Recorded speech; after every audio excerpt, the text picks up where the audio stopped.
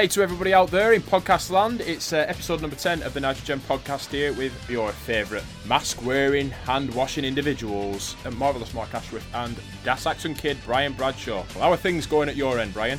Mark! Woo! By God, Ashworth, it's so fucking good to be back. It's been 6 long weeks since we recorded. I am fucking jazzed. You're not deaf, are you now? Yeah, it's good to hear that you're excited about this one, Brian. Oh God, it is. It's just seemed like it's been forever since we've done a recording. I apologise if I'm a little bit out of practice. Hopefully not, though. No, we're hoping that we can just jump straight into it again. We've got the confidence because we're just smooth motherfuckers, really. Let's be honest. Yeah, one of us is. We've obviously been very busy, and that's the reason why we've not been recording for a few weeks. So it might take us a little bit to get back into the swing of things. But I'm hoping that now this mandatory rule of us drinking while we are recording podcasts is going to help lubricate the easing of our voices into your ear holes. Oh my. Gotta quote George Takei when you can. Yes, why not? Why the hell not? This is Nitro number 20, which goes down on January 15th in 1996 in Miami, Florida. And we open up with an excitable Eric Bischoff welcoming us all to the latest edition of Nitro, running down the card for tonight's show. And the matches will not waste any time in getting through on this edition of the Nitrogen podcast. We jump straight in and we go straight to Lex Luger versus the Macho Man Randy Savage. And I've got to be honest with you, Brian. Not only have I missed Macho Man Randy Savage, but I've actually missed Lex Luger a little bit as well. Yeah, I've missed shitting on the guy. You know, I'm actually going to be kind to him here. Oh, good stuff. Good stuff. Yeah, maybe only for this match, but I'm going to be kind. Well, the animosity between these two has been boiling for months, obviously. And Macho is the last champion, so he's hungry from that loss, while Lex looks for his first title reign since his return to WCW. Lex throws a chair into the ring, which Macho catches, and as Macho goes to use it, the referee holds him back, allowing Lex to get the advantage at the offset of this match. Not a bad way to start things off. Not at all. That catch was fucking slick. Yes. I had to rewind that because I didn't actually see him catch it at first. It was just so slick, catch, and then attempt to use. I'm like, what the fuck was going on there? I had to rewind it. Oh, absolute perfection. Yeah, it was very, very, very good. I should put a disclaimer at the beginning of this as well. So the Nitros that I watched are actually VHS rips. They're not the network versions, so there might be odd things that are a bit different or whatever. Basically, I don't have the network at this moment in time, but it is going to make a return at some point. It once again feels like Macho is being used as an enhancement talent for Lex Luger here, really, which is strange given the way that Lex came into WCW. There's many heelish moves from Lex, again odd because he's in a babyface tag team with Sting now, as we've detailed on a previous edition of the Nitrogen podcast. I am again going to skip through the matches a little bit and just go to the kind of the big moments that stood out to me. The meat and veg. Yes. Macho goes big with an elbow that was at least 20 foot in, like, off the ground. Insane. I think the cameraman and the camera angle actually helped this out immensely from the top rope. But Lex moves at the very last millisecond. Like we are talking, he was just this close to getting hit by that elbow. And Lex gets the rack up for the win. And that's it. It's just as quickly and as simple as that. A beautiful elbow that doesn't connect, and Lex is up with the torture rack, and it's a win for the Lex Luger. Yeah, it was as good a match as a Lex Luger match can be, really, to be honest with you. It's good as I've seen him so far. It actually looked like he cared about it. But going back to what you were saying about the camera helping the elbow drop look even better, this is classic wrestling production. You usually get it. You used to get it in WWE, like when Mankind went off the top of the Hell in a Cell. That angle from the table when he dropped in, it made it look like it were a bigger fall than what it was. And it works here as well.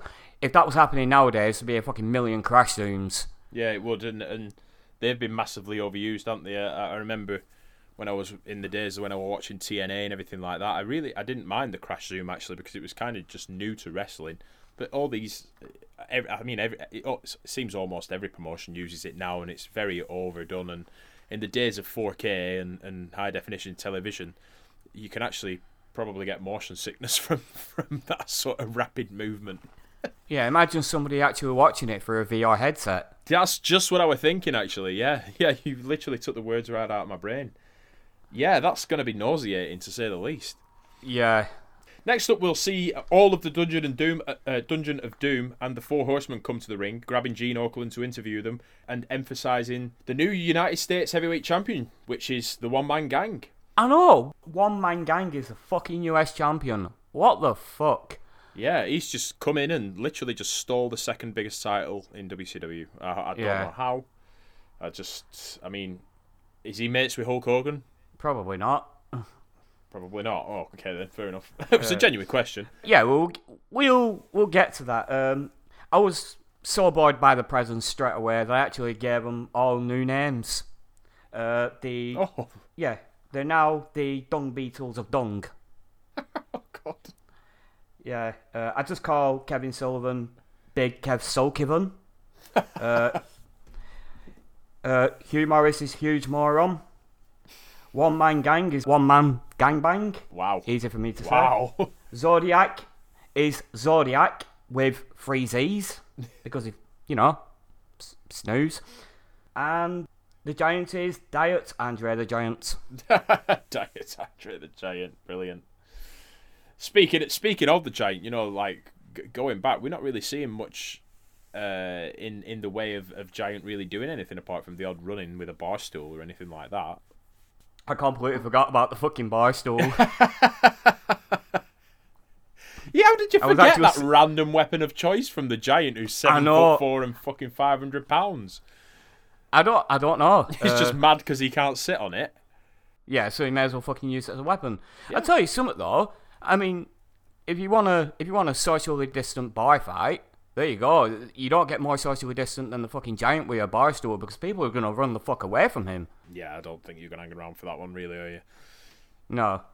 Anyway, we'll go back to this little segment in the ring, and Gene asks the question as to why Arn isn't dressed to wrestle as scheduled and disapproves of Pillman's attire. Arn says that he and Sullivan have had a meeting of the minds and that there is no financial payoff. Neither faction will be facing each other without benefit. Mongo says this is all chimmy in here. What the fuck does that mean? I have no idea. I didn't hear that bit. Yeah, I had to bring it up. Yeah. Sullivan then goes on to put over Ric Flair, saying he's bigger than the NFL and baseball teams in America. Again, we talked about this before. This is really meaningless to us. I mean, if they'd have said Ric Flair's bigger than Manchester United, then yeah, fair enough. But just whatever. He also says that they can borrow the Giant at the Clash of the Champions. He says he also respects Arn, but that Pillman is disrespectful. Pillman gets a little bit excitable in his reply to Sullivan, and Arn gives him one hell of a slap, and I'm talking a huge left hand to the chops of Brian Pillman, and says he needs to keep himself in check. Oh my god, I was watching this in the cafe, and I was fucking pissing myself with laughter because it's just a huge whack. And then the look on Pillman's face, he looks like a child that's been caught stealing out of his mum's purse. Yes. Oh my god, I laughed so hard at this. Brilliant, absolutely brilliant. I just love the father-son dynamic that they have. Yeah. Like, a very toxic father-son dynamic, but a father-son dynamic nonetheless. Absolutely love it. Yeah, it's an intriguing story, really. I mean, somewhere down the line, the payoff, the idea had to be to have them two face off against each other, surely. And what a match that would have been if it had have happened. I'm saying had it happened when, spoiler alert and all that sort of stuff. But yeah, he says he needs to keep himself in check because obviously we've seen that Brian Pillman is getting more and more erratic as each week goes on. It's reminded that a Dungeon member has a match against Hogan tonight, so that the Horsemen can help out if necessary. I don't think it was actually mentioned at that point who was going to face Hogan that night. And then the next matchup is Public Enemy versus the American Males. Now, here's another disclaimer from this match. This is not Public Enemy, the rap group, because I thought they were one and the same, but they're not. This is just two fat dudes. The crap group. Yeah, crap. We'll go crap group. Yeah, these are two fat dudes in hockey jerseys that I'll be honest, I really don't give a two shits about. They're not very good. No, they're not. It's a big miss. Apparently, go on. that was the secret for the success in ECW. Apparently, if you ask Paul Heyman, the success was they weren't very good. They just did hardcore shit. Yeah, the big. It doesn't translate anywhere else if you're not doing hardcore stuff. I think it's the same in this one. Really, there's a big spot and then that's it, and it's not even during the match. So it's a big mismatch to start off with because Public Enemy are bloody awful. While we've gotten familiar with the males and been impressed with them individually and as a tag team, I'm speaking for myself. Obviously, I'm going to presume that you kind of feel the same there, Brian. Yeah, I've said it. You know, they're both very talented people. At the beginning, we start off with symmetrical moves to start off, and there's a duck, right hands, big backdrop, clotheslines over the top to the outside. It was all quite fast paced to start off with, even though Public Enemy are quite top heavy. Public Enemy do get the better of Riggs further down the line, but Bagwell comes to the rescue with a big crossbody as Riggs escape the pair. Delivering symmetrical drop kicks, which I was going to ask about the drop kick-ometer on this one. I didn't actually put a rating down. Oh, okay, fair enough. Yeah, par for the course, me being out of practice. Yeah. I completely forgot about the own fucking meter that I actually started up. Well, I'll add lib and I'll say it's probably around a 7. They were pretty good. They were pretty smooth, pretty quick to deliver as well. They were quite nice actually. Yeah. Very snappy, I'd agree. Yeah, everything seemed to flow quite nicely. Again, I'm pissing on Public Enemy here, but the males kind of take the lead on it, and they're the athletic ones, so everything does look pretty good. And when a big guy goes down from a drop kick, it does look much better. I like Bischoff really trying hard to, cover for the shittiness of Public Enemy. They may not be pretty, they may not put on a technical wrestling lesson here, but they are gonna hurt you. Wow. Yeah, putting him over massively. Yeah. Bobby Heenan does a better job. He just says they are banned from all Philly sports. Yeah. I mean, we don't really know much about football or, American football as it is, or baseball or ice hockey, what have you. Philly's got a bit of a reputation. So to say that they're actually banned from all Philly sports, I'd say that's yeah, it's a lot better than fucking Eric Bischoff putting them over anyway. It was. I mean, at the beginning of that, obviously, Heenan was the one saying where they're from and all that sort of stuff, and it did kind of sound like he was reading from a script. But, again, we don't know who these cunts are, so we have to read from a script. And I'll be honest, I didn't do any research on them. I didn't even know they were in ECW until you mentioned. So, there you go. They were in WWE as well. Holy fuck. Yes. These guys really punched above their weight, didn't they? Oh, well, put it this way. There's a really fucking good story about their WWE career, mate. Interesting. A really good story. Interesting. I'll tell you that now. I think it was on, Sunday Night Heat, or something like that. Public Enemy were to face the APA. I think they were just the Acolytes at this point. And they wanted to go over. They refused to do anything that they were told. So somebody told the Acolytes to basically kill them. So the whole match was Bradshaw and Farouk beating the fuck out of them. And I mean, stiff shots. You name it. If they could use it as a weapon, they fucking used it. It's on YouTube. I implore you to hunt this down because it's an absolute fucking delight. Was this shoot? Yes. It was. You can tell there were a lot of hard fucking shoot shots in there. Like, at one point, I think it's, I don't even know which fucking member of the Public Enemy it was, but Bradshaw picks up some steel steps and just fucking throws it at one of them. I can't even remember who he threw it at. He just threw it at one of them, and it looked fucking rough. Wow. And this is on Heat. Not even on SmackDown or Raw, on fucking Heat. Well, my impression of Public Enemy is this match, and I would say it's definitely Heat fodder. Certainly shouldn't be on Nitro. Yes. But also, going back to what you're saying there, when it comes to Bradshaw, you don't need to tell him twice to go shoot on someone. Oh, no. I'd say the same about Farouk as well. Hmm. Yeah, you just say, oh, yeah, those two, the dickheads. Go and fucking beat him up. Yeah. You're like, damn right I do. Boom. He'll fucking do it. You won't need to ask him. He'll just fucking go and do it. I have a lot of time and a lot of respect for Farouk. Ron Simmons, obviously. The first black world heavyweight champion in WCW. I know that for a fact. I don't know if it was in the entire wrestling world at that point, but I know that it certainly wasn't done for some sort of political agenda. It was just done because the guy was that damn fucking good at that time. And I watched him wrestle Sting maybe a couple of times. That's how I first got exposed to Ron Simmons. And I just can't fault the guy. I mean, obviously, towards the twilight of his career, it became about the whole damn thing. But there was a whole lot to Farouk that maybe some listeners to this podcast have missed. He's well worth going back and having a look at what he could do, especially, as you said, in the APA. They were one of the fucking top dogs, man. They were one of the best tag teams in the WWE, WWF, Attitude Era. Again, a lot of time and a lot of respect for Farouk, but Bradshaw can go and suck a fat one as far as I'm concerned. Don't like the guy. Hey, that's my dad you're talking about. Yeah, kayfabe. Yeah. No, he can go fuck himself. Yeah, I'm not a fan of JBL. If not for the bullying, for disparaging my family name, you go fuck yourself, John. Go fuck yourself. Yeah. And we'll say that to your face. Well, might not. Right, back to the match now. We've segued a little bit.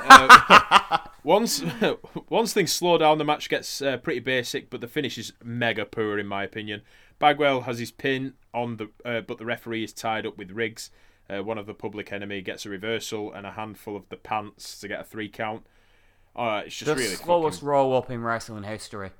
It was, yeah. You could fucking wind your watch 5 times over, and he will still be fucking struggling to get that roll up. It was awful.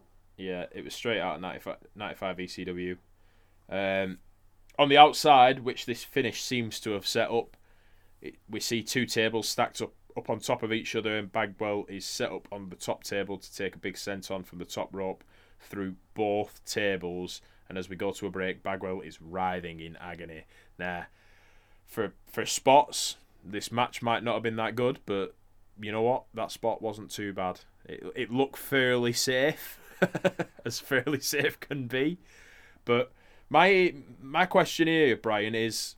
So these guys came from ECW, and this is on the fly, I haven't wrote this down or anything like that. If these guys came from ECW, and they're setting up these tables, Sabu came from ECW, and he's setting up these tables, and they're not these gimmick tables that we see in 21st century wrestling either. No, these are buffet tables. These are the buffet tables from like 7 weeks ago, man.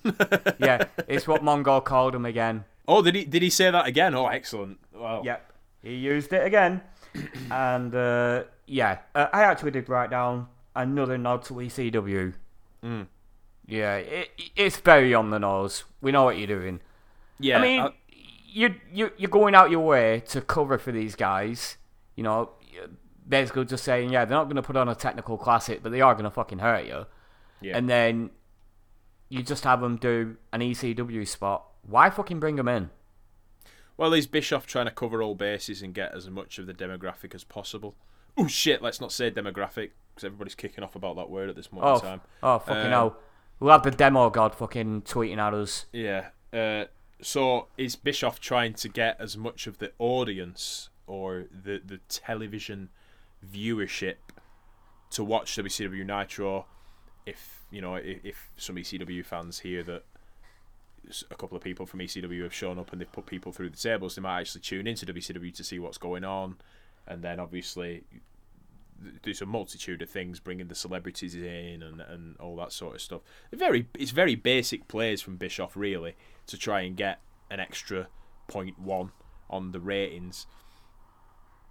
But that'd be my opinion anyway. That's the reason why these guys are coming in, and it must be because Public Enemy were out of a contract or whatever, or ECW didn't want them anymore, and I can see why.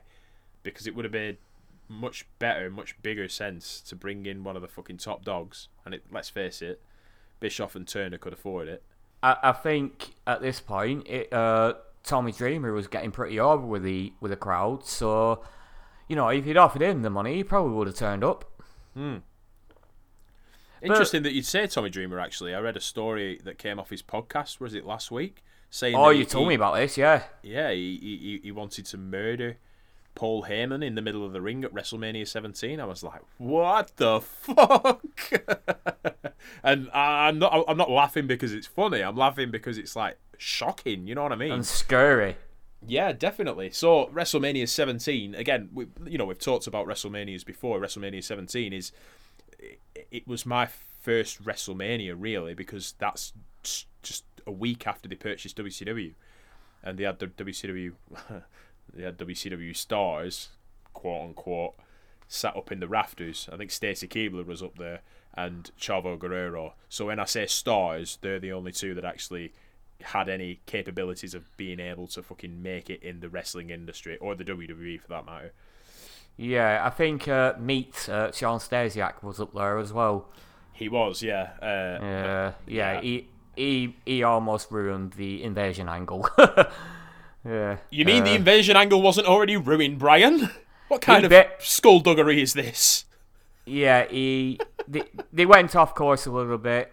I couldn't tell you exactly where they went off course because from what we saw, it was bad. Sean Stasiak, he did get punished for it, put it that way. They made him look like the most useless fucking cunts on TV after that. Well, as I said to you yesterday, yesterday or the day before, I'd love to cover everything that's WCW. That includes video games, movies. So sooner or later, that does mean that the invasion will be something that we'll be doing at some point. Maybe on not the Nitro Gen podcast, but maybe some sort of subsidiary or a special or somewhere down the line. But I'm going to get fucking hot about that pay-per-view. Like, really hot. Because I think there's only one, maybe two matches that I actually enjoyed, and the rest of it is just utter dog shit. You could say that about the whole fucking angle, mate. Yes, definitely. So we'll get back into this Nitro number 20 from Miami, Florida. And the next match up is The Man Called Sting, or Singe, if the fireworks go off next to him, versus the Nature Boy Ric Flair, who's accompanied to the ring by Jimmy Hart, the Mouth of the South. And this is for the WCW World Heavyweight Championship. And this is not the main event. Not the main event, because Hulk fucking Hogan. Yeah. I wrote down Ric Flair representing Norwich City here. The green and yellow. Nice. Yes. Nice catch. Nice catch. I like it. American people don't know who Norwich City are. Google is at your fingertips. But, yeah. They have the most eccentric use of colour for kits in the whole of the UK. I don't think there's any other club that dares to use bright yellow and green like that. Yeah, certainly. Or any other like really bright combination, maybe for a away kit, but not for a fucking home kit. I was going to say Blackburn use yellow every couple of years, don't they? Yeah, just yellow, but not yellow and green. No. But no, just... Now that you've said that. Yeah, it's going to happen. Kits haven't been released yet. Great. We're going to have the yellow and green halves that Man United used to have. Oh, kill me now. Kill me now. Yeah. Absolutely not. You're saying eccentric use of kits. What about eccentric fucking owner? It's fucking Delia Smith, innit? Oh, shit, yeah. Yeah, man. Fucking, let's be having you! So if anybody out there is listening and you don't know who Norwich City are, just look for the Norwich Shitty... No, Norwich Shitty. Well, they have been relegated. Yeah, true. Hey, hang on. They've been relegated to Blackburn's division, right? So let's actually we're shit as well. So fuck it. Yeah. If you're going out there onto YouTube or whatever, have a look for Norwich City halftime pep talk or whatever by Delia Smith. She's absolutely fucking wasted on red wine, and apparently the crowd are pretty flat. Apparently the game's pretty poor, and she just. It's iconic in soccer. It's iconic in football. It's just iconic in the whole British Isles. If you ask people who don't even like football, let's be having you, they know what it's from. Speaking of, she would make the perfect valet for Ric Flair here, wouldn't she? You know, they both like a tipple, you know. You could just imagine Delia Smith as Ric Flair's got himself trapped in the reversal of the figure four, and D'Lo Smith's just at ringside going, "Let's be having you!" Fucking hell. You know, that will put butts in seats. Well, Sting on his entrance, he looks back to the fireworks and says that they are too much. And I think that's the PTSD still being prevalent. As we've discussed before, you always know what to expect when it comes to a Sting Flair matchup. A little spice is added to this because of the problems that the two have had in the last month or two. But generally, you're going to see the same holds, the same moves, and the same spots, more or less. And that's not disparaging what they're doing. It's the same thing, but people love it. As we've said before, people just they flock to see it. It's two styles that meshed really well together, two people that know each other inside out, and it just works. And it worked for a long time in WCW. Yeah, it always seemed to be the go-to thing when things didn't look that rosy. Yeah, it goes to show that there is a difference in being a good wrestler and being over. You know, you can be one or the other, or you could be both. But being a good wrestler doesn't automatically mean that you are going to be over with the crowd. If people go back and watch stuff like this, you know, just bear in mind that, yeah, it might not be to your personal taste, but the fans are always hot for it. And that's because these two guys are the definition of over. Yes. And if you don't like this, but you absolutely supported Rey Mysterio's eye falling out of his head, go fuck yourself. An 8 count of punches in the corner, a hip toss, and a drop kick for the drop kickometer. Again, it just completely slipped my mind, the drop kickometer. It really did. Okay. Well, this is a pretty good one, to be fair. That the whole thing's pretty slick, pretty smooth. Probably 7.5, maybe bordering on an 8. Not too bad at all. Big gorilla press slam, as always, which sends Flair down. Always made to look so easy by these two. The big suplex from the top rope looked crazy. And Sting may have jarred his neck on that one, while Flair sold huge for it as well. Sting does sort of jump up a little bit and stagger to ropes, doesn't he? Yeah. But it did look, from an aesthetic point of view on TV, it did look really fucking good, if a little unsafe. I actually want to point out is, throughout this, Eric Bischoff is promoting Clash of the Champions. And he's got an ace in the hole here. He's got an ace card in his back pocket. Appearing at Clash of the Champions is Jim Belushi. Yes. Yeah, the David Flair of the Belushi family. Yeah. Everyone wants to see him.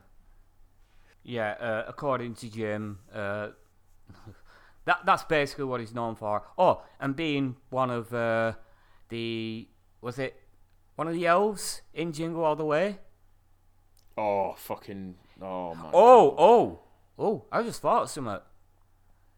This is probably how the Giants got into that movie. They probably met on... yeah! They probably met at Clash of the Champions, and then Jim probably looked at him and like, hey, I know this movie that's going to be on. You know, you might be good for it, you know? Arnold Schwarzenegger's in it, no? You never know. I reckon this probably tied into that somehow.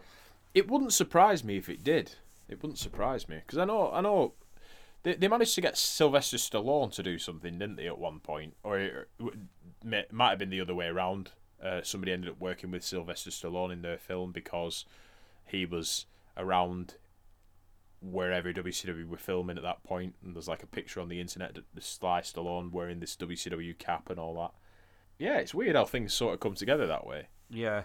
I mean, it was a hot start for the Giants' acting career. You know, I mean, he went to star on such classics as Knucklehead and The Big Show. Yeah. I'll be honest. No wonder it didn't fucking take off.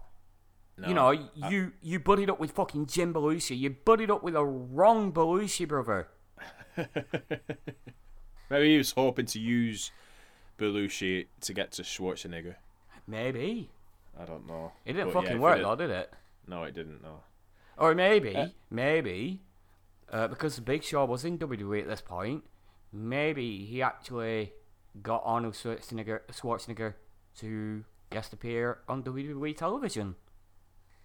Oh, swings and roundabouts. Could be. I know that the Big Show, obviously Paul White, he does have a lot of connections now. It's crazy how hooked up that guy is, to be fair. But yeah, his number is in a lot of phones. That's all I know. We're doing everything to avoid the fucking main event of this, aren't we? We are, aren't we, really? But I know that I didn't write much for it, so we can fly through it. Yeah. A few minutes after the big vertical suplex, Sting attempts a sunset flip, but Ric Flair holds on to the ropes, and the TV side got to see all of Flair's ass for like the second week in a row. He fucking loves doing that, doesn't he? Yes, he loves showing his ass. oh my god. Seriously, if he was in WWE a couple of years later, he might have actually been given the Mr. Ass gimmick. You know, I mean, I'm an ass man. Woo! Woo! This spot, he did this in TNA. He got somebody to pull his pants down in TNA, and it was not. It just, no. If you actually look at his wrestling profile, that's one of his moves. Really? Yeah. Fuck me. It's not. I'm just. Oh, fucking right. No, I know what a kind of weird and wonderful place Wikipedia can be. So, yeah. Anyway, Sting pulls the chunks down to stop him holding onto the top rope, but to no avail. Well, other than the big pop that the crowd give. The third Gorilla Press Slam we see in this match sees Jimmy Hart get onto the apron, but Luger comes down to confront him. Luger takes the megaphone away from Jimmy Hart, just as Sting is coming in for a Stinger Splash, and ends up decking Sting. Flair puts on a figure four for the win, while Sting is completely passed out. Flair doesn't even break the hold until Hogan and Savage come out for the save. Luger also beats a hasty retreat while Macho and Hogan pull Sting up and tell him exactly what just happened with Lex. You'll see Hogan here pushing Macho to make sure everyone looks good on TV, so he knows where the camera is, and he realises that everybody needs to be in a certain place to get maximum exposure on TV. And as much as I hate Hulk Hogan, this was actually like a really good production standpoint thing. And it just shows his experience and knowledge in the ring as it pertains to entertainment, not necessarily wrestling ability. I wouldn't even say it pertains to entertainment, to be honest with you, but in terms of actually knowing how to produce a wrestling product, you know, he fucking nailed that. Yeah, definitely. Savage says Lex just cost him the match and cost him the title, and Sting says that he's going to go and find out from the horse's mouth. Sting leaves to hunt down Lex, and Hogan confronts Macho to say he has a title shot even though he's lost 4 times to Lex, while Hogan can't get a sniff. He had a sniff, actually, but he grassed Arn Anderson up for running in with the brass knuckles, if you remember. If he hadn't grassed him up, you think about it, the match would have continued and he might have got the win. Duh, Hogan, duh. Don't be a fucking dunce. He also says his name is still on the title belt. Yes, he does. Who the fuck is in charge of the props and the continuity here? I have no idea. It's not like there were cost-cutting measures by... Not at this point in WCW's tenure. Gene announces it's Hogan and Savage versus The Giant and Flair at Clash at the Champions to end this segment. We're going to the main event, and it's Hulk Hogan versus Meng. Of all people, I just can't believe this is the main event over a world title match. Sorry, I just had to shudder because I actually put on Twitter last week that thanks to this podcast, I can no longer call Haku anything other than Meng. Yeah. And I swear to God, it was like 2 minutes later, I actually got a phone call, and it was from Tonga. Now, in the last few weeks, I've had a very accident-prone... Oh, spoiler alert. I've had an accident-prone day at work, and even after work, ended up dropping a shelving unit on my foot. So when I actually saw that dodgy phone call from Tonga, I was fearing for my fucking life. Yeah, it could have been something's happened there. I kind of hope that it was. Not going to lie. Oh, fuck it. Why? Do you want me to die? No, we've been putting Meng over. Yeah, he's listed. I'm going to go through the statistics on the podcast to see if Tonga is in there. If Tonga is in there, Meng's listening, and Meng knows that we're on his side. We hate the Dungeon of Doom, but we like Meng. Yeah. Okay, fair enough. See, we're okay. We're cool. We're cool. We were telling stories about how Meng is hard as nails. You know what I mean? We didn't say he was a pussy, unlike Bradshaw. Who's pussy? You're pussy. Yeah, he's referring to JBL, not me. Obviously. Well, anyway, I've probably written 30 words about this match, so I'll just fly through this. From a purely storyline development standpoint, I get it. I get this being a main event, but traditionally, This is utter poop pants. This is not fucking good. The world title should always be the main event. Always. Oh, have we got a lot to fucking say coming up. Stay tuned. Meng is on top from almost all of this match until he brings out a spike to deck Hogan. That sums up like fucking 7 minutes of this match. Honestly, it does. Yeah. Hogan hulks up. Sullivan is on the apron, and just as Hogan is going for the leg drop, he gets his attention diverted. But Macho takes Sullivan down. Hogan takes the spike, uses it on Meng, even though he grassed Arn up for using weapons the previous week or two, and he gets the win. It's as simple as that. We get a quick rundown and promotion for Saturday, Nitro and the Clash of the Champions coming up in the next 8 days, and we are out of this Nitro. Thank fuck. What would your opinions and your ratings be there, Brian, for this one? Oh, fucking hell. What a dull Nitro that was. I actually forgot how bad it was. I mean, I actually watched this Nitro like 2 weeks ago. Yeah, apart from... I would say the opening was pretty good. Yeah. And the Dungeon of Doom... Fucking hell. Here's some... I'm actually giving a compliment to the Dungeon of Doom here. Just by association. The Dungeon of Doom 4 Horsemen segment was my highlight of the night. It was just a really good segment. There weren't really a lot going on, but, you know, it made me laugh. So, yeah, apart from that, the rest of it was just fucking dog shit. I actually go back on my rating for this, because I actually put a 2-star, and I think that's being way too kind. I'd say 1.5 at the very best. Fair enough. I think that Camden Hell's Lager. I mean, if that's making you like these fucking Dungeon of Dooms segments, no. No, it was just by association. It was by association. Oh, God. Just to underscore just how bad that Nitro was. Nice. That's what I'm doing with my notes. Excellent. If we make it big, you'll regret doing that one day, because you might have been able to sell that for 50 quid. Well, I'm going to surprise you, Brian, because the television rating for this was a 3.5 versus Raw's 2.4. So, fucking hell. For some reason in America, they like shit TV. Well, you know, when you got Keeping Up the Kardashians being one of the most popular fucking TV shows over there, it makes a lot of sense, doesn't it? Very true. Although I think the Kardashians at this point were probably 3. Although the dad had just got OJ off. Got you. Oh. Anyway, the Raw results that garnered that 2.4 rating, which is unfortunate, really, when you look back at it. Owen Hart with Jim Cornette defeated Marty Jannetty. The Ringmaster with Ted DiBiase The Ringmaster with Ted DiBiase defeated Matt Hardy. The Smoking Guns, who were the tag team champions from the Raw Toilet Bowl, as you'll remember, defeated the Spiders. Who the fuck are the Spiders? I have absolutely no fucking clue. Spider 1 and Spider 2. Oh, maybe they're the assassins from a couple of weeks ago on Nitro under a different mask. Yeah, no idea. They retained the WWF Tag Team Championships in that one. I just like to imagine that match was just the Smoking Guns. I think it were Bart Gunn and Billy Gunn. Yeah. Were just running around the ring, shoes in hands, just trying to hit spiders. Might have been more entertaining.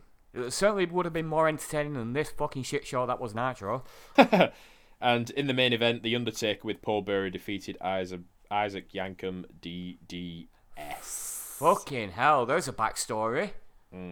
I mean, they completely fucking overlooked that on TV when they were telling the Kane, Paul Bearer, Undertaker story. So, we're going to head ourselves straight into Nitro number 21 here, which is going down on January 22nd, 1996 in Las Vegas, Nevada, and we are live from Caesars Palace, which is no small task to get that venue. I'll be honest, I I didn't think it looked that good. The crowd was pretty good. They were pretty vocal, but I didn't actually think that the place looked that decent. No. It kind of looked like a big barn. Yeah, that's what I got. That's what I thought about it. It didn't really look anything spectacular. Yeah. Now, I remember WrestleMania 9 being at Caesar's Palace, and I don't really know much about Caesar's Palace outside that it's actually just a pretty big venue. You know, a well-known venue, historic, obviously. Apart from that, I don't know much about it. Did he just add a roof to that outside area? Did he just build an arena? I have no fucking clue. No, I think. Or was it just inside the actual casino? Now that would be interesting. They did it in a mall, so why not just start fucking fighting in a casino? Why the fuck not? Yeah, why not? Drill somebody's head into a fruit machine. It'd be fine. Oh, fucking hell. We don't know who's listening to this. You know, Cody Rhodes might fucking book the next All Out in a casino. Well, if he fucking does, I'm watching. We've got it on audio that we deserve some royalty rights for coming up with the idea. Just saying, Yeah. Cody. Think about it. And you're rich. Spending all that corn money. Fucking hell, awkward silence, sir. Fucking calling out Cody Rhodes and the cons now. I know, yeah. We're calling out everybody on this episode. Fucking hell, it's been 6 weeks and we're just letting it all out. So the commentary desk run through tonight's action. Actually, come to think of it, Disco, Inferno, and Eric Bischoff, we've still not seen this music video. Yeah, we're calling you out as well. I said I'd kick your ass. I said we'd do it, right? Just get it done. Yeah, Eric, and you don't want to fuck with us, right? Because we're from Blackburn, which means we get really scissor happy, right? Just think on. The commentary desk run through tonight's action when they're interrupted by Conan. Here comes Conan, the Mexican heavyweight champion, and he says the Mexican heavyweight championship will be defended against Psychosis at the Clash of the Champions, just completely out of the blue. Yeah, he just popped up from nowhere. Yeah, Conan's a person that likes to assault people, which is exactly what we'll do to you, Eric Bischoff, and Disco Inferno. If you don't show us this music video. Right, calm down, Mark. We don't want a lawsuit. I'll be fine. Be right. You know, when we get our merch and we sell that, we might be able to afford a lawyer. But right now, you know, I'm fucking potless. You know, I mean, speak for yourself, but I can't afford a lawyer. Legal aid. Be fine. Just get on the phone to WWE, see if we can just hire Jerry McDivitt for the day. Oh, well then we're fucking sorted, aren't we? Fucking hell, we could kill somebody and get away with it. Yeah, they'll, you know, we'll kill them, and as they're dying, they'll apologise to us. Yeah, why the fuck not? Yeah. Jesus Christ, this has gotten dark. Let's move on. Yes, let's. To the Macho Man. He's on his way to the ring, accompanied by many, many, many, many women, which include the beautiful Nancy Benoit, as she was known when she passed away, also known in the wrestling circles as Woman. And onto the mic he goes with Gene Okerlund saying he'll be steaming hot tonight. Speaking of steaming hot, here comes Hulk Hogan. One's a fucking steaming hot tonight. The other one's a steaming hot pile of cow dung. I actually put down... I must have been drinking when I was watching this. I can't remember. I just put down Savage cuts a promo to me and Gene and a hot blonde. Oh wait, not a hot blonde. It's Hulk Hogan. Yeah, I think I might have been drinking. Jesus Christ. There was an attractive lady that had blonde hair that had accompanied him to the ring, and then Hulk Hogan showed up. I want to make it clear, you know, the kind of blondes I like don't come with a skullet and a moustache. No, definitely not. No. Ugh. Hogan wishes him good luck, but then demands the first title shot if he wins the title before stomping off off. What the fuck have I written here?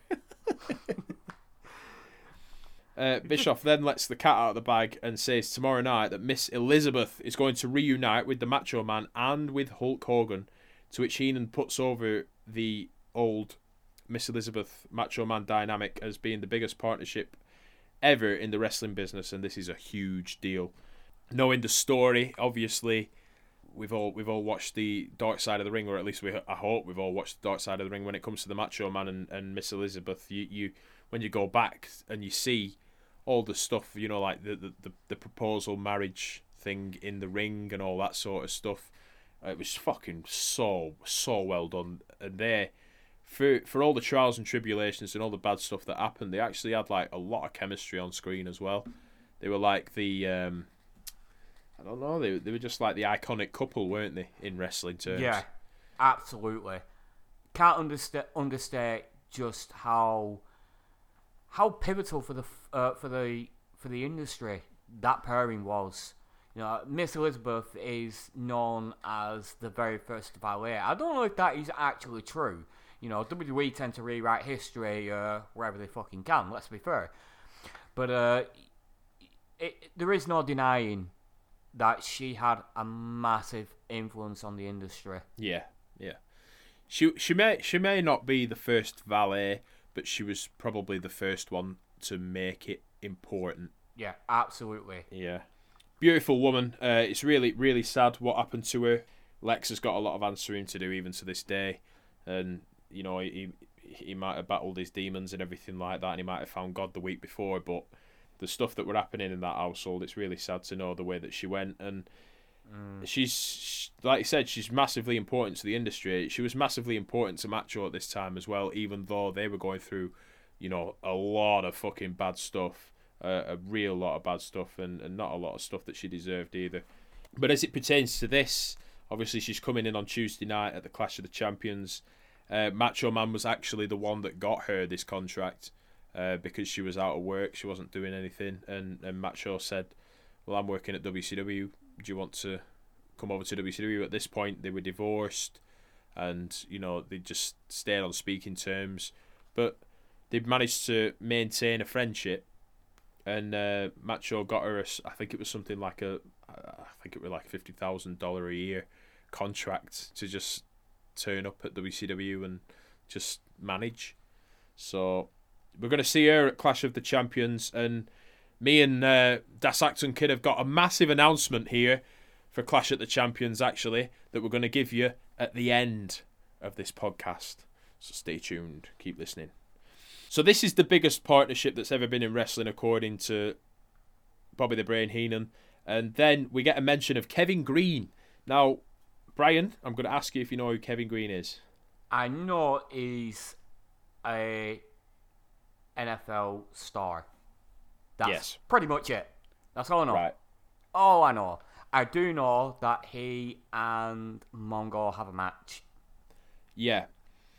Further down the line, you're going to see quite a bit of Kevin Green, actually, and for all the for all the funny stuff that Mongo did in the ring, Kevin Green's actually not that bad of a wrestler, and I have said that about Mongo as well, to be fair, but Kevin Green is much more the wrestler's wrestler than Mongo is. So when it comes to it, I think you'll be quite impressed by Kevin Green's ability.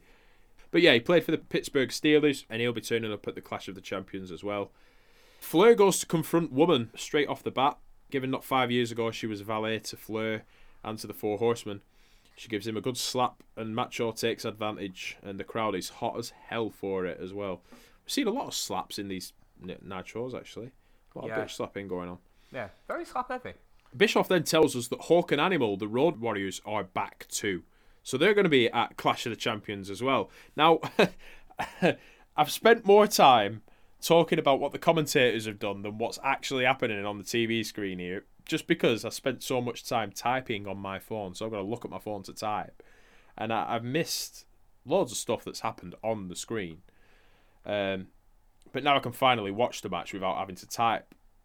I can concentrate on some actual wrestling. They literally cut into a break just as Macho is coming off the top rope to the floor, but getting a shitload of the guardrail in his face.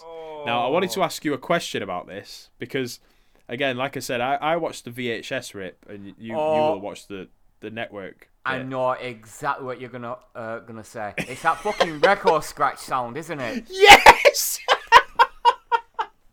And I just want to pause it at that moment and just go, you're probably wondering how I got here.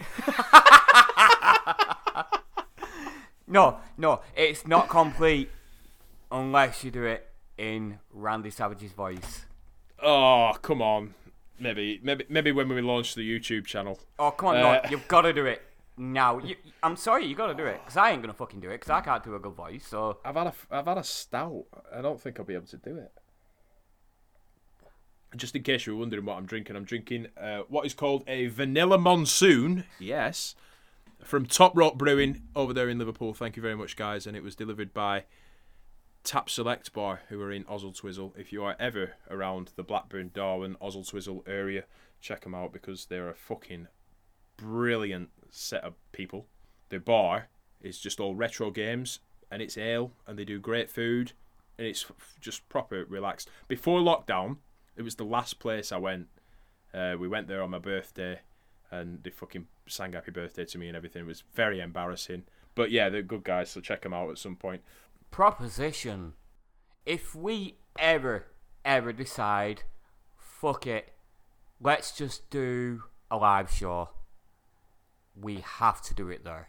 Yeah. And I have never been there. I have never been there. You've just sold that place to me. Yeah, you'd love it, man. They've got the proper old fucking gaming machines and everything like that in there. They do retro nights for, you know, NES, Sega Mega Drive, the fucking all of them. Honestly, all of them. I think at the moment he's literally only doing delivery of beer. He doesn't know when he's going to reopen again, but I certainly hope that they do, because what a fucking... He's a top bloke as well. The guy who runs it's a Rovers fan. So... he's a winner in my books. Yeah, he definitely is. So it just it needs to happen. But I like that idea. That's really good. It's really good. So we've gone. So we're literally cut into a break. So the other question I was going to ask you actually was, did it show the sponsorship, or did it just fade to black? It just faded to black. Right. So the VHS rip shows the sponsor, and the sponsor was McDonald's. Oh my god. This portion of WCW Nitro, or this portion of WCW Nitro, was sponsored by McDonald's. Have you had your break yet? Yeah. I'm doing it.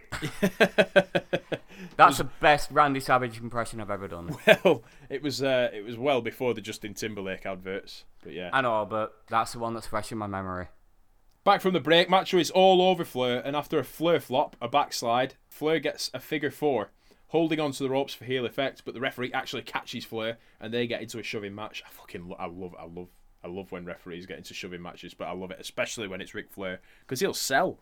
He's fucking ace. Flair slows it down with a knee and a chop, and attempts to go to the top rope, and you can probably guess what happens next. Flair eats guardrail. Axe handles from the Macho Man from two separate ropes, brings Jimmy Hart onto the apron. Macho's distracted by Jimmy Hart being on the apron. So Arn comes in and gets the brass knuckles out, and they go straight into Macho's face. Hogan is then out to even the score, and the bell sounds to make us believe that it's actually been thrown out as a DQ. But Macho gets an elbow off the top rope, and the referee counts to 3. Now, this fucking confused the fuck out of me. Yes, it did. But we're all celebrating. Macho's celebrating. Oakland confirms that he's the new champion, but Macho has a problem with Hogan celebrating too, and that is probably for selfish reasons. I do have to bring up, if we're actually going to really talk about ref interaction, or just refs in general, gotta say the fucking leap he did over Savage. The leap was delicious. Wow. Now that is what I want to see out of a referee, and it happens in AEW quite a lot. So you know, I'm not new to it. I'm pretty used to it now. But in terms of WCW, where most of the refs are just lying flat out the mat, taking a snooze as they're just like 1, 2, 3, and you know, it's a totally disconnect. I want to see more of that, please. Actually be fucking enthusiastic about the pin. Yeah, I think obviously referees need character as well, don't they? Because they're on TV, so they need to be very flamboyant, if you like, but not to a fucking extreme extent. As you were saying, like if they, you see, I think Johnny Boone does it a lot later on in WCW. He does a lot of the jumping over the people and stuff like that because they need to be on a certain side. But Aubrey Edwards, I mean, come on, if she's jumping around and then landing on them boobies, that's gonna hurt. Fair play to her if she keeps fucking going. Yeah. Macho has a problem with Hogan celebrating this as well, and he says that it's probably for selfish reasons. Hogan will later face off against the one-man gang. So this confused me a little bit as well, because I was under the impression that when Hogan said he was facing the one-man gang, It was for the United States title, and in WCW, the United States title essentially acted as the number one contendership to the World Heavyweight Championship. I started racking my brain as to think, did Hogan ever hold the US title? And I don't think he did. Yeah. I've got a lot to say about this, but I'm going to leave it to the main event. Oh, yeah. Cool. We close off that little segment with a double oh yeah, according to Macho Man. After the break, Bischoff confirms the title change again. So it's official, Macho Man is the new WCW World Heavyweight Champion. From this Nitro Jam podcast, this is the match that you need to watch. It's as simple as that. It's Dean Malenko versus Brian Pillman. And this is a hotly anticipated matchup right here. Pillman not in the Four Horsemen attire, which is slightly unusual when you're in a faction. Wearing a fucking crop top with a hole over the nipple. There was a hole over the nipple? Yes. I didn't see that. I tried to make out who the person was, and I thought it was Marilyn Monroe. But I don't know. At first, actually, again, it was a VHS rip, right? At first, it looked like a Rihanna album cover. I can't remember the album now. It's black and white. Yeah, I couldn't tell you. No, but I'm pretty sure that on the shirt was Marilyn Monroe. I'm pretty sure it was. But yeah, the cutout over the nipple. That's a new one. It's a weird look. Yeah, definitely. So Malenko is on the offense early. There's a big hip toss as Pillman bounces back up awkwardly off the ropes, and a drop kick, which I'm not going to ask you about because you've not been doing them. I haven't been doing them. It wasn't. I don't think it was a bad drop kick though. To be fair, the camera angle didn't help, and Pillman didn't help himself either. He was kind of between a rock and a hard place. But in terms of Malenko, he always looks smooth when he's doing anything, doesn't he? Really. Fucking hell! I actually was watching Dark Side of the Ring, and him just being interviewed. It was the smoothest interview ever. Yeah, and he's got a really deep voice as well for somebody who's so small. Oh, fucking hell, yeah. That croaky voice. Yeah, man. It's like, I can actually see why, and I'm not justifying it at all, but why WWE actually made him like a ladies' man gimmick. You know, because he does have the voice. Oh, yeah, he had James Bond's theme, didn't he? Oh, yes, he did. Fucking hell, I forgot about that. And then they reused that for Cesaro for a while and just put German lyrics over it.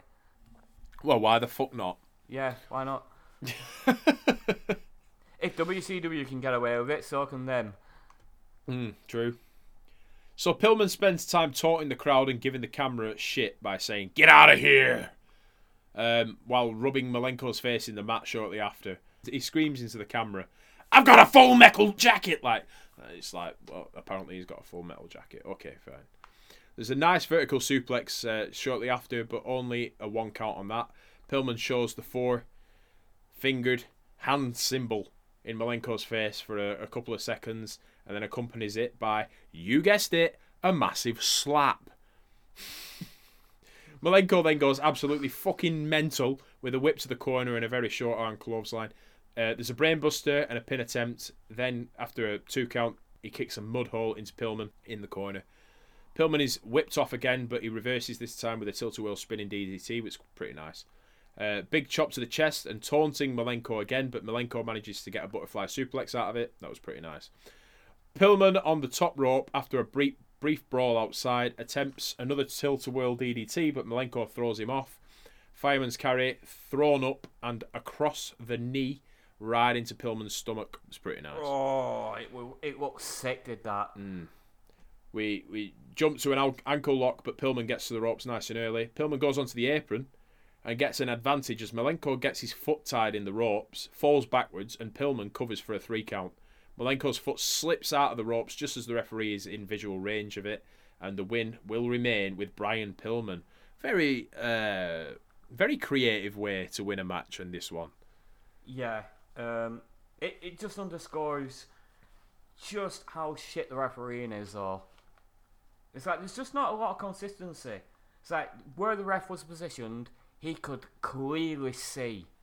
That Malenko's leg was in the ropes.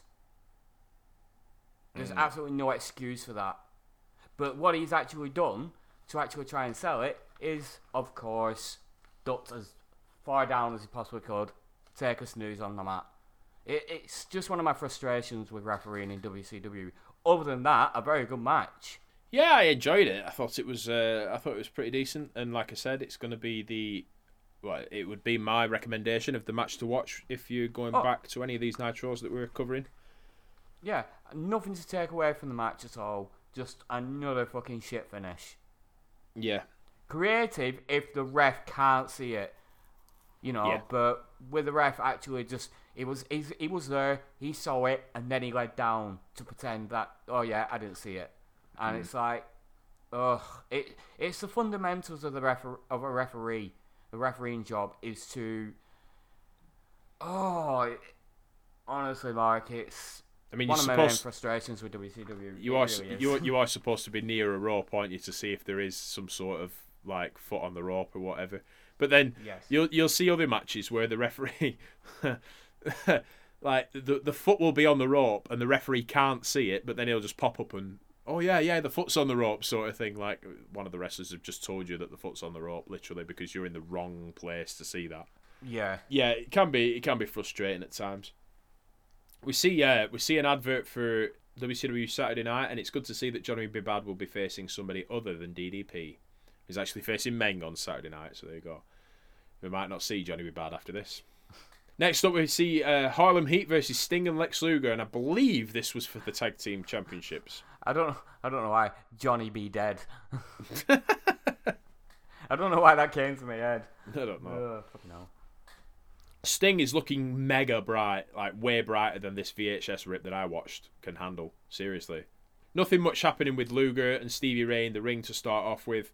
It all jumps into action when Sting gets the tag. He cleans house, and as he goes for the Scorpion on Stevie, Lex decides to distract the referee, and Booker T gives Sting a massive jumping axe kick to the head, and it looked so fucking good as well. Oh, he's so slick. The spot itself just came off to perfection. Lex was in the right place at the right time. The ref was in the right place at the right time. Everything just came off so fucking well, and Booker just looked a fucking $1 million from it. Sting will remain in and take all the punishment because of that. Booker T slows things down with an iron bar. Actually, brings me to the conversation you're having with somebody on Twitter, maybe about a week ago, maybe a couple of weeks ago, about who was WCW's biggest homegrown project, and the vast majority did say Booker T. Yeah, I think it were Arya Daivari that actually said the more he watches WCW, the more he believes that Booker T was the best wrestler to actually come out of the company.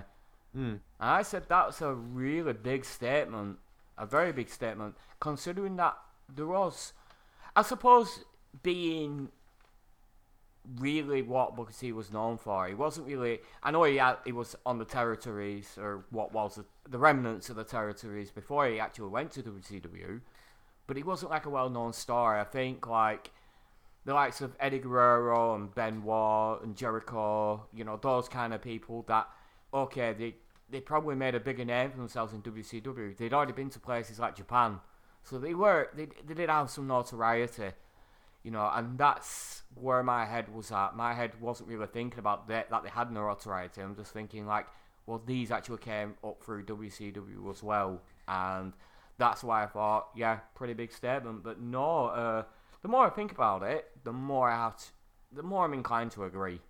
Yeah, I mean, it takes for people with more knowledge to sort of bring something up, and I know that like Benoit and Jericho, they were all in ECW as well, weren't they? But to your point there,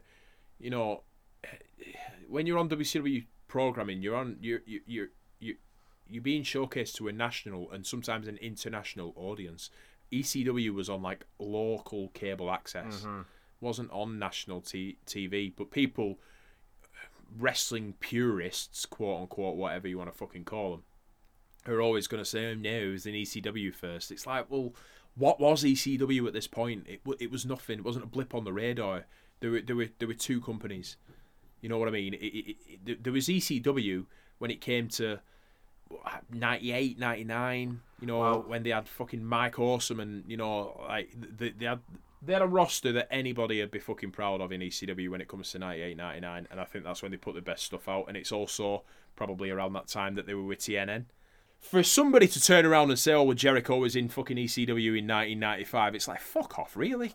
Just get the fuck out. And we can also make the argument that ECW didn't get any prominence until their stars started showing on WWE TV. Yeah. WWE gave them a massive fucking favour by doing that I'd say very forgettable invasion angle back in 1997. But they did it, and that's where the likes of Rob Van Dam got showcased on TV, and I'm completely in agreement there. ECW weren't anything at this point. They weren't the rebel territory that they became to be in 98 and 99. Yeah. But yeah, to go back to the original point, it probably is Booker T. It probably is, and a lot of people are going to say, I mean, I threw Sting's name into the hat as well, obviously, because he was there from the beginning and all the way through the end. Mm-hmm. Yeah. But again, the argument's there. He was in the NWA, he was in UWF, so what can you do? But just fucking love Booker T. Sting urgently needs a tag, and Lex is helping Sting out whenever he can. So there's showing signs that they're actually cohesive and that Lex could actually be a fucking babyface. Teasing this sort of in-between type thing, like is he or isn't he? Out of nowhere, Sting gets a huge flurry of offense going back and forth between the two members of Harlem Heat. I thought he'd been actually like legitimately punched, because he reacted in such a way that it made me fucking genuinely believe that Sting had just broke out of character and started fucking whacking people for no reason. Yeah, he was very fiery. Yeah. But as he goes back to Booker, who is on the apron, he gets guillotined over the top rope. And the commentators are still putting doubt in the people's heads as to whether Luger is good or bad. They say he's looking shifty on the apron. He's pulling over the referee at the wrong times. They're also promoting the wedding of Sherry and Colonel Robert Parker at the Clash of the Champions tomorrow. So the Clash of the Champions is looking pretty stacked because there's a wedding. Between two people that nobody really cares about. It's all holds and strikes, keeping Sting at bay here until Booker goes for the Harlem Hangover and Sting moves. Sting finally, after a few seconds, tags in Lex and cleans Harlem Heat. But the referee hasn't seen it and says he isn't legal.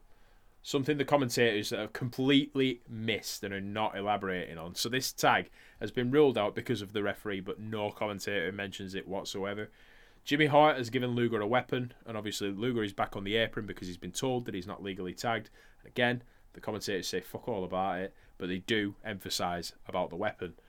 We finally get a tag, and Booker T randomly gets out of the ring for no fucking reason. He sees that Lex Luger gets tagged in, so Booker T's sort of like, okay, I'm going to go out here. While Stevie Ray is battering Sting, Lex bashes Stevie with a roll of quarters that breaks apart when he punches him. Now that was fucking pretty cool. Yeah. I'm not going to lie. A roll of quarters in Caesar's Palace in Las Vegas, Nevada, gambling capital of the world. And the coins just go everywhere. Just a really good effect, I thought.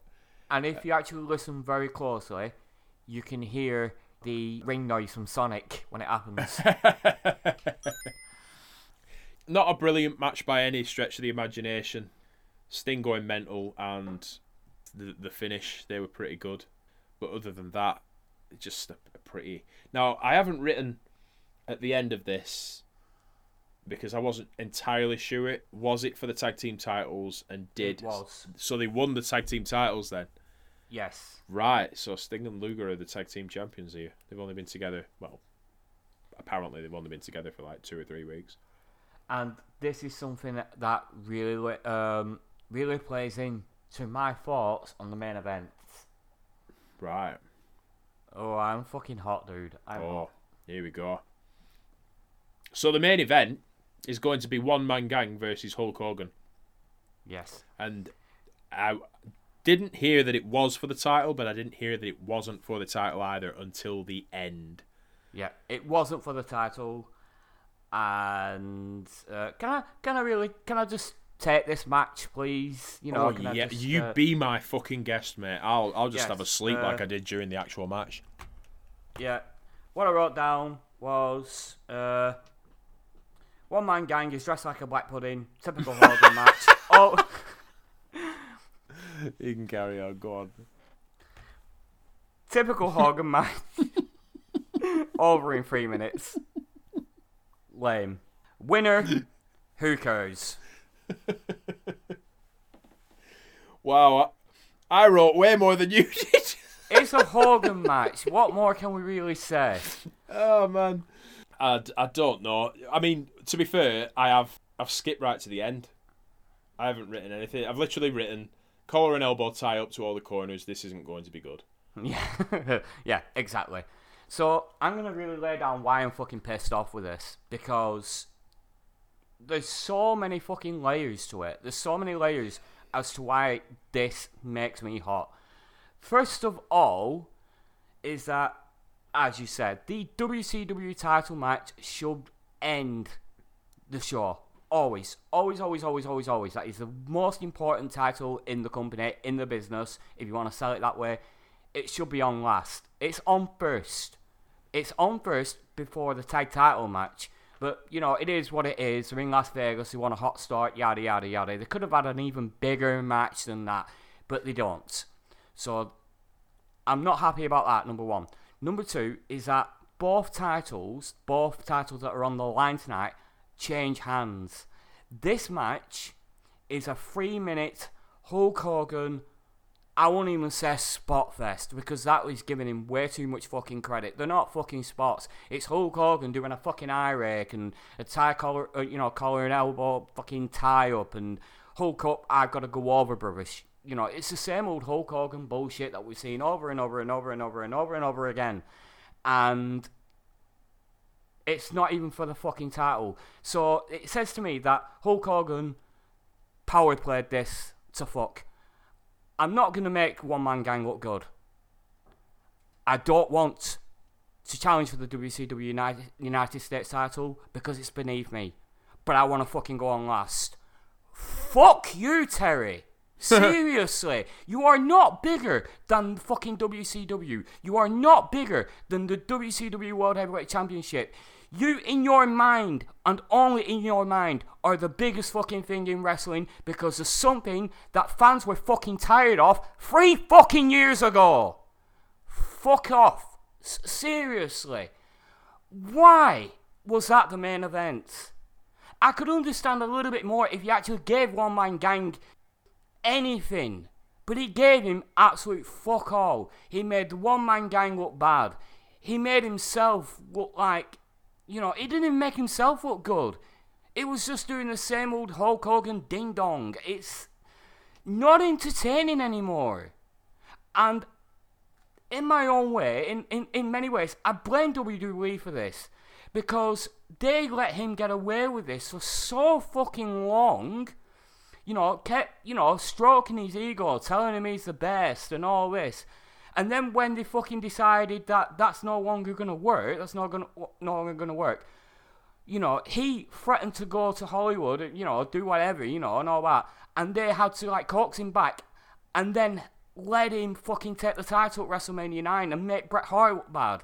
They just constantly fed his fucking ego. So he believes in his own fucking head that he's still the biggest fucking thing. And you know what? He probably is, still the biggest name in wrestling.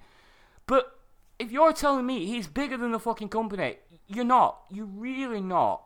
You're not bigger than the company. You're not bigger than the title. You do not deserve to be on the main, in the main event above 2, not 1, 2 title matches against somebody that is a fucking champion and not even fucking challenged for it. Oh, it was so cathartic getting that off my chest. Good. Yeah, I'm just so fucking sick of Hogan. I really am just sick of it. I just want him to go away. I can't wait to fucking, Thunder in fucking Paradise. That's going to be fucking paradise for me when he fucks off for a bit. Then I don't have to see this shit, and then he can come back and join the NWO and actually be entertaining and get away with being the dickhead that he is because he's a fucking heel. I just can't wait for him to go away because he's worse than Dungeon of Doom. At this point, he's worse than the Dungeon of Doom. Right. At least Dungeon of Doom know their fucking place on the card. just so you know, Thunder in Paradise happened like 2 years before this. Well, whatever whatever fucking TV I don't even fucking. I said I don't know. You know, that's how much I pay attention to Hulk Hogan's outside fucking ventures. Fucking Thunder in Paradise. Fucking what were it? Not Universal Soldiers. Whatever he fucking did for on. What was that TV show they were on at this point? Like, I don't know. No, I fuck it. You know, it goes away for a while. That's the important thing. He goes away for a while.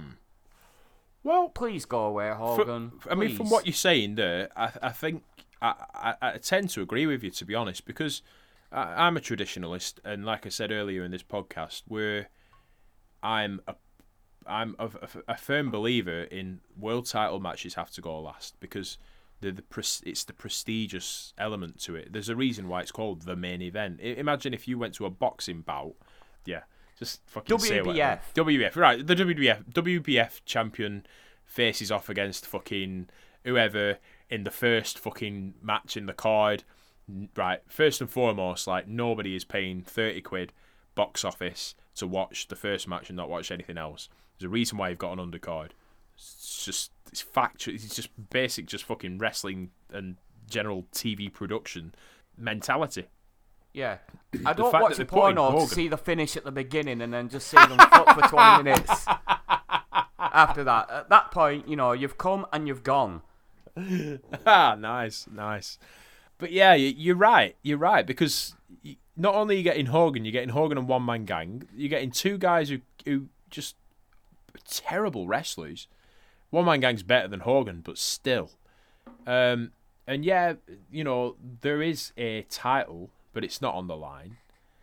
And then you've got people like Sting, Luger, you've got Booker T, you've got Stevie Ray. I'm even going to throw Stevie Ray in there, right? You've got Macho Man and Ric Flair having to take a back seat to this shite. And they're the ones actually making an effort to entertain as well. Yeah. This is Hulk Hogan just having, you know, it just reeks of Hogan's creative control. That don't work for me, brother. Bullshit. You know, and again, I blame WWE for this, for feeding his ego for fucking many years. I get it. I do get it. He was a star in the 80s. By the time the 90s rolled around, people were starting to get tired of him.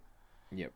You know, when by the time he left WWE, he was being resoundingly booed. There's been many, many occasions on these Nitros as we've gone along where he has been resoundingly booed. And it's just such a disconnect to me. You're just not the star that you think you are. That time has come and it's gone. You know, and people probably could make a claim for Randy Savage, but the thing is, with people like Randy Savage, he still makes an effort to be entertaining. And when he's actually wrestling, if he's wrestling, you know, the likes of, say, fucking, if you put him in the ring against Alex Wright, he's going to make Alex Wright look good. He's going to sell the fuck off for Alex Wright. We've shown, it does it for Ric Flair in this. You know, that's what he does. He makes his opponent look good, and he might make a comeback, but he doesn't fucking hulk up about to do it. Just, to be honest with you, in this match, there's no reason for Hogan to hulk up. He's not in peril at all. No. He just fucking hulks up spontaneously. Fucking touch a hair on his fucking chest and he hulks up. What's the point? You may as well have just picked One Man Gang up, military press, leg drop, done. And that would have been better. And that's not saying a lot. No. It'll be interesting to see the next Nitro, because I get a sneaking suspicion that they see the rating for this at 3.4. See the rating of 3.4 for the previous Nitro, which is obviously Hogan and Meng in the main event. Again, you know, main eventing over a fucking world title match. And thought, hey, fucking hell, Hogan's got it back. He's got fucking lightning in a bottle again, so let's get him in another main event. Let's do it. From the only positive I'm going to give it is that from a storyline developmental point of view, just like earlier, it makes sense to have it as the show closer. but I'm sure there is another way that they could have done it. Yeah, absolutely. Yeah, he's gone out of his way to not even give One Man Gang anything. Yeah. Nothing. He gives him nothing. In the structure for this, you'd think there is absolutely no reason why Flair and Savage can't go on last. No. Absolutely And that's when the fucking schmoz happens at the end, as they like to say. So I'll detail that just before we carry on. So at the end of this match, after it's all said and done, Zodiac randomly comes out quite comically. Benoit is out, Orton is out, and finally Savage comes out to help Hogan. Mayhem is outside of the ring with the Dungeon and the Horseman mega faction, while everybody is holding the Giant back, while Pillman's dancing around, running around and jumping around, saying he wants to see him go for it. Orton tells him to calm the fuck down. Pillman says they should just go after them right now, but it's a big no from the rest of them. Kevin Sullivan says something, I'm not entirely sure what it is. We go into another promo with Macho and Hogan. This is becoming like a really frequent thing and I like Macho on the mic, but it's getting tedious now. And this is just a rehash of the fucking promo that's from exactly the beginning of the show. Exactly what I've written. That's exactly what I've written. Pretty much the same as the promo after Macho won the title again earlier tonight. And this also really speaks to what they've been doing throughout, as particularly the fucking Sting, Lex Luger bollocks as well, is that they're just constantly, week after week, beating the fucking story into our heads. We get it. This is not the best way to utilise Mean Gene because it makes him look dumb. Like, it makes him look like he's not getting the fucking message when they repeat themselves again and again and again and again and again. But they're doing that week to week. This is a rehash of the same fucking promo twice in one fucking night. To be fair, I don't even think that they're doing it once a week because I think when it comes to Saturday well, night... Well, they were doing, but... They're going to be doing it on Saturday night as well. Oh, yeah. Okay, fair enough. Oh... So they're going to be detailing, this is what happened on Nitro, and it just carries on, doesn't it? So I'm kind of glad that we're not watching anything else other than just Nitro. But I agree with you again that it is cycling. We're cycling around the same things over and over again. For what reason, I don't know. And let's be fair, you've only got like 50 minutes of TV average every week. You don't need filler. Yeah. You don't need filler. Hogan announces Kevin Green and Miss Elizabeth will be in the corner of Hogshaw. That's what I've called them. Hogan and Macho. There's a synchronized "ooh yeah" right at the end, which is so cheesy. Obviously, because Hogan's tripe isn't over anymore. The commentators run down the show and promote Clash of the Champions tomorrow. Heenan goes off on one, and then this is it's funny now because you've just gone off on one as well. Heenan goes off on one just like Brian did then, and then drops his headset and says he doesn't have to sit here and take McMichael interrupting him all the time as we go off the air. And that's another Nitro in the can. And that was a fucking shoot, I swear. That was a Bobby Heenan shoot, as well. Do you think? I just believe it, because the thing is about Mongo, I've praised his commentary, but he does speak over the other commentators quite a lot. And Heenan, being the consummate professional, he just wants to do his fucking job. And it's well documented that he wasn't particularly happy being there at the time. He only really took that job because his daughter was going to college in the area. He didn't really want to be there. But he's doing his job at the end of the day. And if you've got this loud, obnoxious guy constantly fucking shouting over you all the time, after what fucking 20, 21 weeks has it been now of that shit, I'd be pretty pissed off too. I just get the feeling that was a fucking shoot, and maybe it's just Heenan being Heenan, just being a brilliant character. I might be completely wrong. Well, it's good to have a different perspective, isn't it? It's good to have a different thing in your mind as to what it is, and if you think it's real, then yeah. Personally, it's still real to me, damn it. I kind of think it was a bit, I don't know, I not scripted, but I kind of think he was being Bobby the Brain Heenan. It might have just been an opportunity to vent out genuine feelings as well. Sometimes those two bounce off each other so well that I find it very difficult not to believe that they didn't have some sort of camaraderie. So I did kind of think, because I enjoyed it as well. I enjoyed him going off on one, and I enjoyed him prodding Eric Bischoff on the shoulder. So yeah, I kind of thought that it must have been, and it made for decent TV at the end. It was something. As we're closing out this Nitro, I would rather the last thing I remember be Heenan throwing his fucking cans onto the fucking table and prodding Eric Bischoff, saying, "I don't need to take this shit anymore," than Hulk Hogan and Macho Man doing a synchronized "oh yeah." I would say it's a better ending than anything Hulk Hogan could have ever fucking done. Very true. The ratings, well, they didn't reflect last week, so Hogan should be back, not main eventing. One can hope. 2.7 versus Raw's 2.9. And the Raw results were Vader with Jim Cornette defeating Savio Vega. Hunter Hearst Helmsley defeating Razor Ramon via countout. WWF World Champion Bret Hart defeated WWF Intercontinental Champion Goldust with it was accompanied to the ring by Marlena. The Raw actually included another Billionaire Ted skit, and you'll notice that in the past two Nitros there haven't been any Raw results given on Nitro.